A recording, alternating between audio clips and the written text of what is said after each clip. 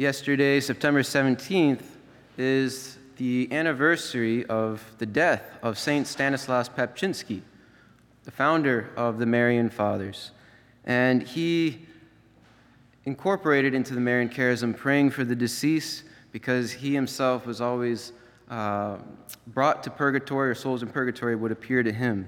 And so it was always very much on his mind and heart to assist the poor souls who are in need of intercession because they cannot pray for themselves. The poor souls can pray to the saints, they can intercede for us, but they cannot pray for themselves. That is why they are called poor. And they are holy souls because they no longer sin, though. So poor souls, holy souls, it's the same. But we too are in need of intercession, right? So we can offer up our works of mercy, our prayers, penances, especially assisting here at Mass. We can offer all that up for the poor souls in purgatory, and they too can come to intercede for us to heaven. They can pray for us. And some have said that at the end of our death, we will see all those souls, especially poor souls, who will come assist us at our death in gratitude, in returning the favor for assisting them. And, sometimes Protestants wonder why we pray to saints, or why we would need to, go to others for prayers when we have Jesus that we can just go directly to. We hear in our first reading, there is one God. There is also one mediator between God and man, the man Christ Jesus, who gave himself as ransom for all. There's only one mediator between God and man, and that is Jesus, the eternal high priest. So then why are we going to each other for that mediation between God and us? Well, because while Jesus is the one mediator, there are others that can mediate between us and Jesus. Blessed Virgin Mary being the prime example of that, the mediatrix, right? The wedding at Cana, she mediates between the wedding party and Jesus. And we see another great example of that prayer of intercession, that mediation between us, the faithful, and Jesus, here in our gospel today. Jesus enters Capernaum. That's kind of his hometown base. It's not his hometown, Nazareth is, but remember Nazareth rejected him, so he kind of made Capernaum his headquarters, so to speak. And the people come to him saying there's a centurion who had a slave ill and about to die. And the centurion, what does he do? Does he go directly to Jesus? No, he sends the elders of the Jews to Jesus to basically intercede on his behalf. And they do. They say, he deserves to have you do this for him because he loves our nation and he built the synagogue for us. Now remember, this is a centurion of the Roman army who's occupying their territory. That's like in the 1940s France, advocating for a German officer, going to somebody and say, hey, can you please do this for the German officer here who is occupying our land? No one wants to do that, but yet the people are willing. They appreciate the centurion because the centurion respected them and respected the Jewish religion. He built a synagogue for them. And the elders of the Jews, their intercession is powerful, and Jesus begins to go with them. But he doesn't make it to the house because the centurion, again, sends messengers. Messengers, angels. Angel means messenger, right? So we can even remember our angels intercede for us. And so he sends these messengers to tell Jesus, Lord, do not trouble yourself, for I am not worthy to have you enter under my roof. Only say the word, and my soul shall be healed. That's what we say in Mass, right? Well, it comes from the centurion's words here. Only say the word, and let my servant be healed. And this intercession, again, it works, right? So here's an example of someone not going directly to Jesus, but having others mediate, intercede, so that Jesus, the one mediator, can allow that almighty power of God to heal, to save. For that is what Jesus wants for all of us. That's what God wants for all of us, that we all might have eternal life. And again, from our first reading, St. Paul's letter to Timothy, God wills everyone to be saved and to come to knowledge of the truth. Everyone. He wants us all. And yet, it's us who turn away from God towards sin. And God wants us so much that he even gives us that second chance, so to speak, in purgatory. Now, it's not a second chance to repent. We only have the chance to repent while living here on earth. But it is a second chance, in a sense, to continue to be purified, because we know Jesus says, be perfect as your heavenly Father is perfect. If we want to be perfectly united to God in heaven, we have to be purified of all sins, all imperfections, all attachments, completely. Everything that is not of God in our heart needs to be wiped away, so that as we decrease, it is truly Jesus increased in us, so that we can be one with God. Our hearts are one. Our wills are one. You know, how many of us can truly say that our whole heart, soul, and strength is in line with thy will be done, that prayer Jesus taught us to pray? Well, that is what purgatory is for. It gives us that chance to further be purified.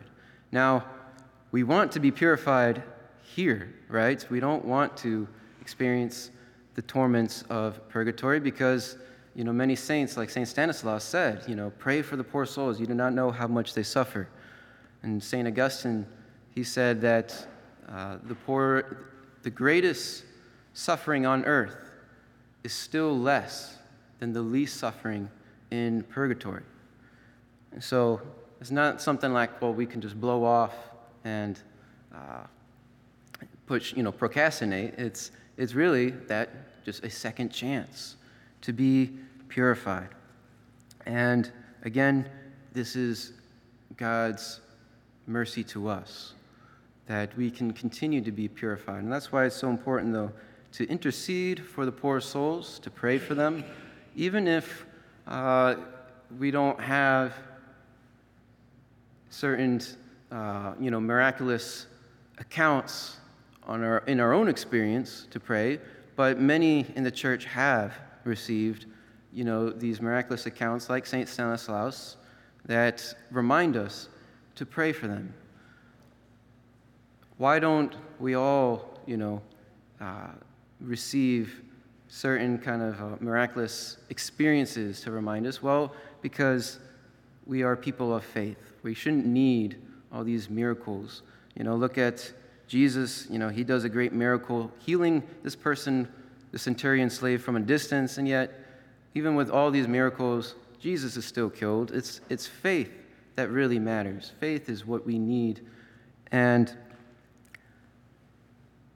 with this faith, we are moved to love, to have mercy, to intercede for each other. Because the communion of saints, God makes us a family together. And so we are connected to those in heaven and in purgatory. There's the three parts of the church. The church triumphant, that's heaven.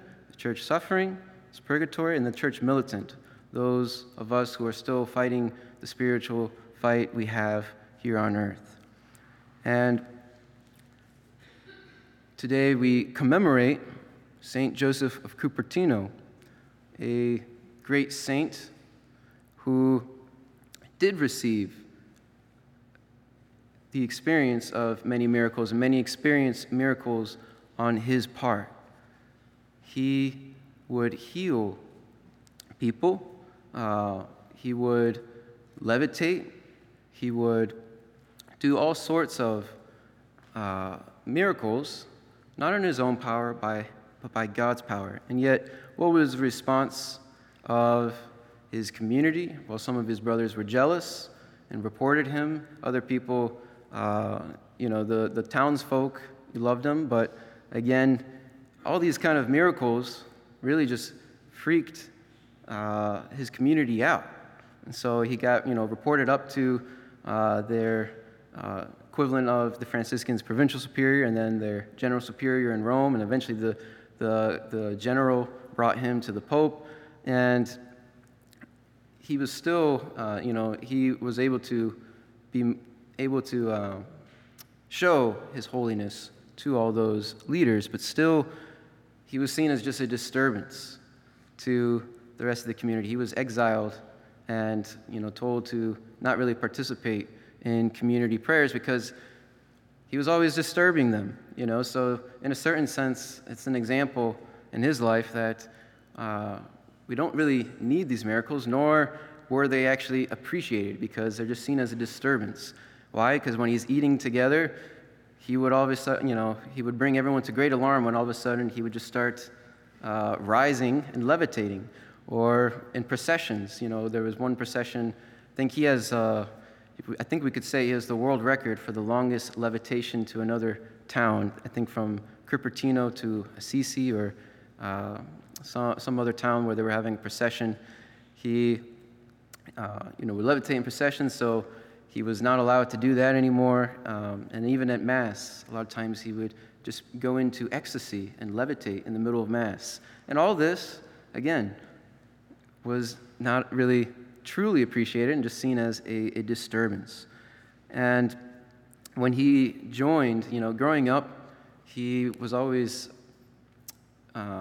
just kind of seen as a dunce, just could never seem to do anything right. He was just one of the misfits. And his mother, he was even weary of him that, that they were already so poor and he can't secure a job when he was a teenager. And, his apprenticeship to a shoemaker wasn't really working out. He just couldn't learn how to read. It just did not seem to be anything would work out for him. But eventually, he did join as a stable boy to a Franciscan community, and yet he could still never do anything right. Eventually got kicked out, but then his mother advocated to his uncle, her brother, to take him back, and eventually he would work, but still could never do anything right. When working in the kitchen, he could never seem to distinguish between the wheat bread and the rye bread, or he would knock over stuff in the stove, just spill things. It was just constantly, breaking things. And some attributed this to him having poor eyesight, but actually it was because of he could actually see another reality better. He could see the supernatural in everything. He saw God in all things, and he would be carried away by just the simplest, creature. He would just marvel at and would be so enraptured in love of God in the creation around him that he would go into ecstasy, or his just mind would be on supernatural things, on God. And that's why actually he was doing everything so poorly. And he eventually was seen because of his holiness, despite all his blunders. Some of the friars did begin to recognize his holiness and thought he would be fit to become a priest if he could at least get through his studies. Well, he was a terrible student, but he did eventually start to read better through many prayers and hard work. But it was not going to be seen as able to pass his exam. To expound on the gospel, there was only one gospel verse that he really knew by heart and could explain and go into great detail about, was In Luke, blessed is the womb that bore you. And so at his examination for his priesthood or diaconate, I can't remember which one, that was the one question he was asked, to expound on the gospel of, the examiners just randomly opened up to that Bible verse. And so he is the patron saint of test takers. And I know he definitely interceded for me in college and in seminary, as well as I'm sure the other Marians, that get the question that you need to be asked. Definitely still study, but when there's certain, can't study everything or know everything or just struggling, pray at least that you get the questions that you do know. And St. Joseph of Cupertino has been known to come through for that. And he is a great saint for us then to remember that humility. It was his humility that allowed him to be raised up. That's why he would levitate so often, because he allowed God to lift him up. It's pride that weighs us down. And so, like the centurion, let us come humbly before the Lord. When we say, Lord, I am not worthy that you should enter into my roof, but only say the word, and my soul shall be healed. In that act of humility, then Jesus can come into us, and with Jesus, we can be brought to God the Father in heaven.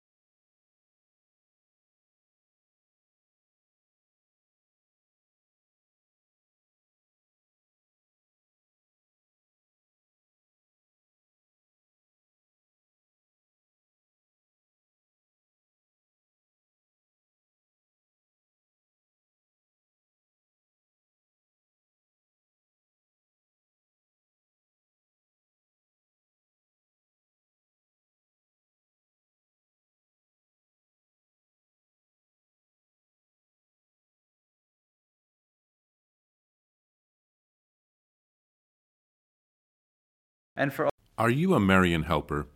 Join our Spiritual Benefit Society and start sharing in the graces of all the daily masses, prayers, and good works of Marian priests and brothers all over the world. Sign up is free and easy. Simply visit micprayers.org. That's micprayers.org. Thank you, and God bless you. Please follow or subscribe to this podcast to receive the latest episodes and updates. If you have been blessed by this podcast, I invite you to leave a review. Reviews greatly improve our podcast ranking and will help spread this podcast to other people throughout the world. Are you enjoying this podcast? I invite you to listen to more shows brought to you by the Marian Fathers of the Immaculate Conception. Join us daily for enriching spiritual content, which will help you on your journey with Jesus Christ. Simply visit DivineMercyPlus.org for a complete list of our shows. That's DivineMercyPlus.org. Are you a Marian helper? Join our Spiritual Benefit Society and start sharing in the graces of all the daily masses, prayers, and good works of Marian priests and brothers all over the world. Sign up is free and easy. Simply visit micprayers.org. That's micprayers.org. Thank you, and God bless you.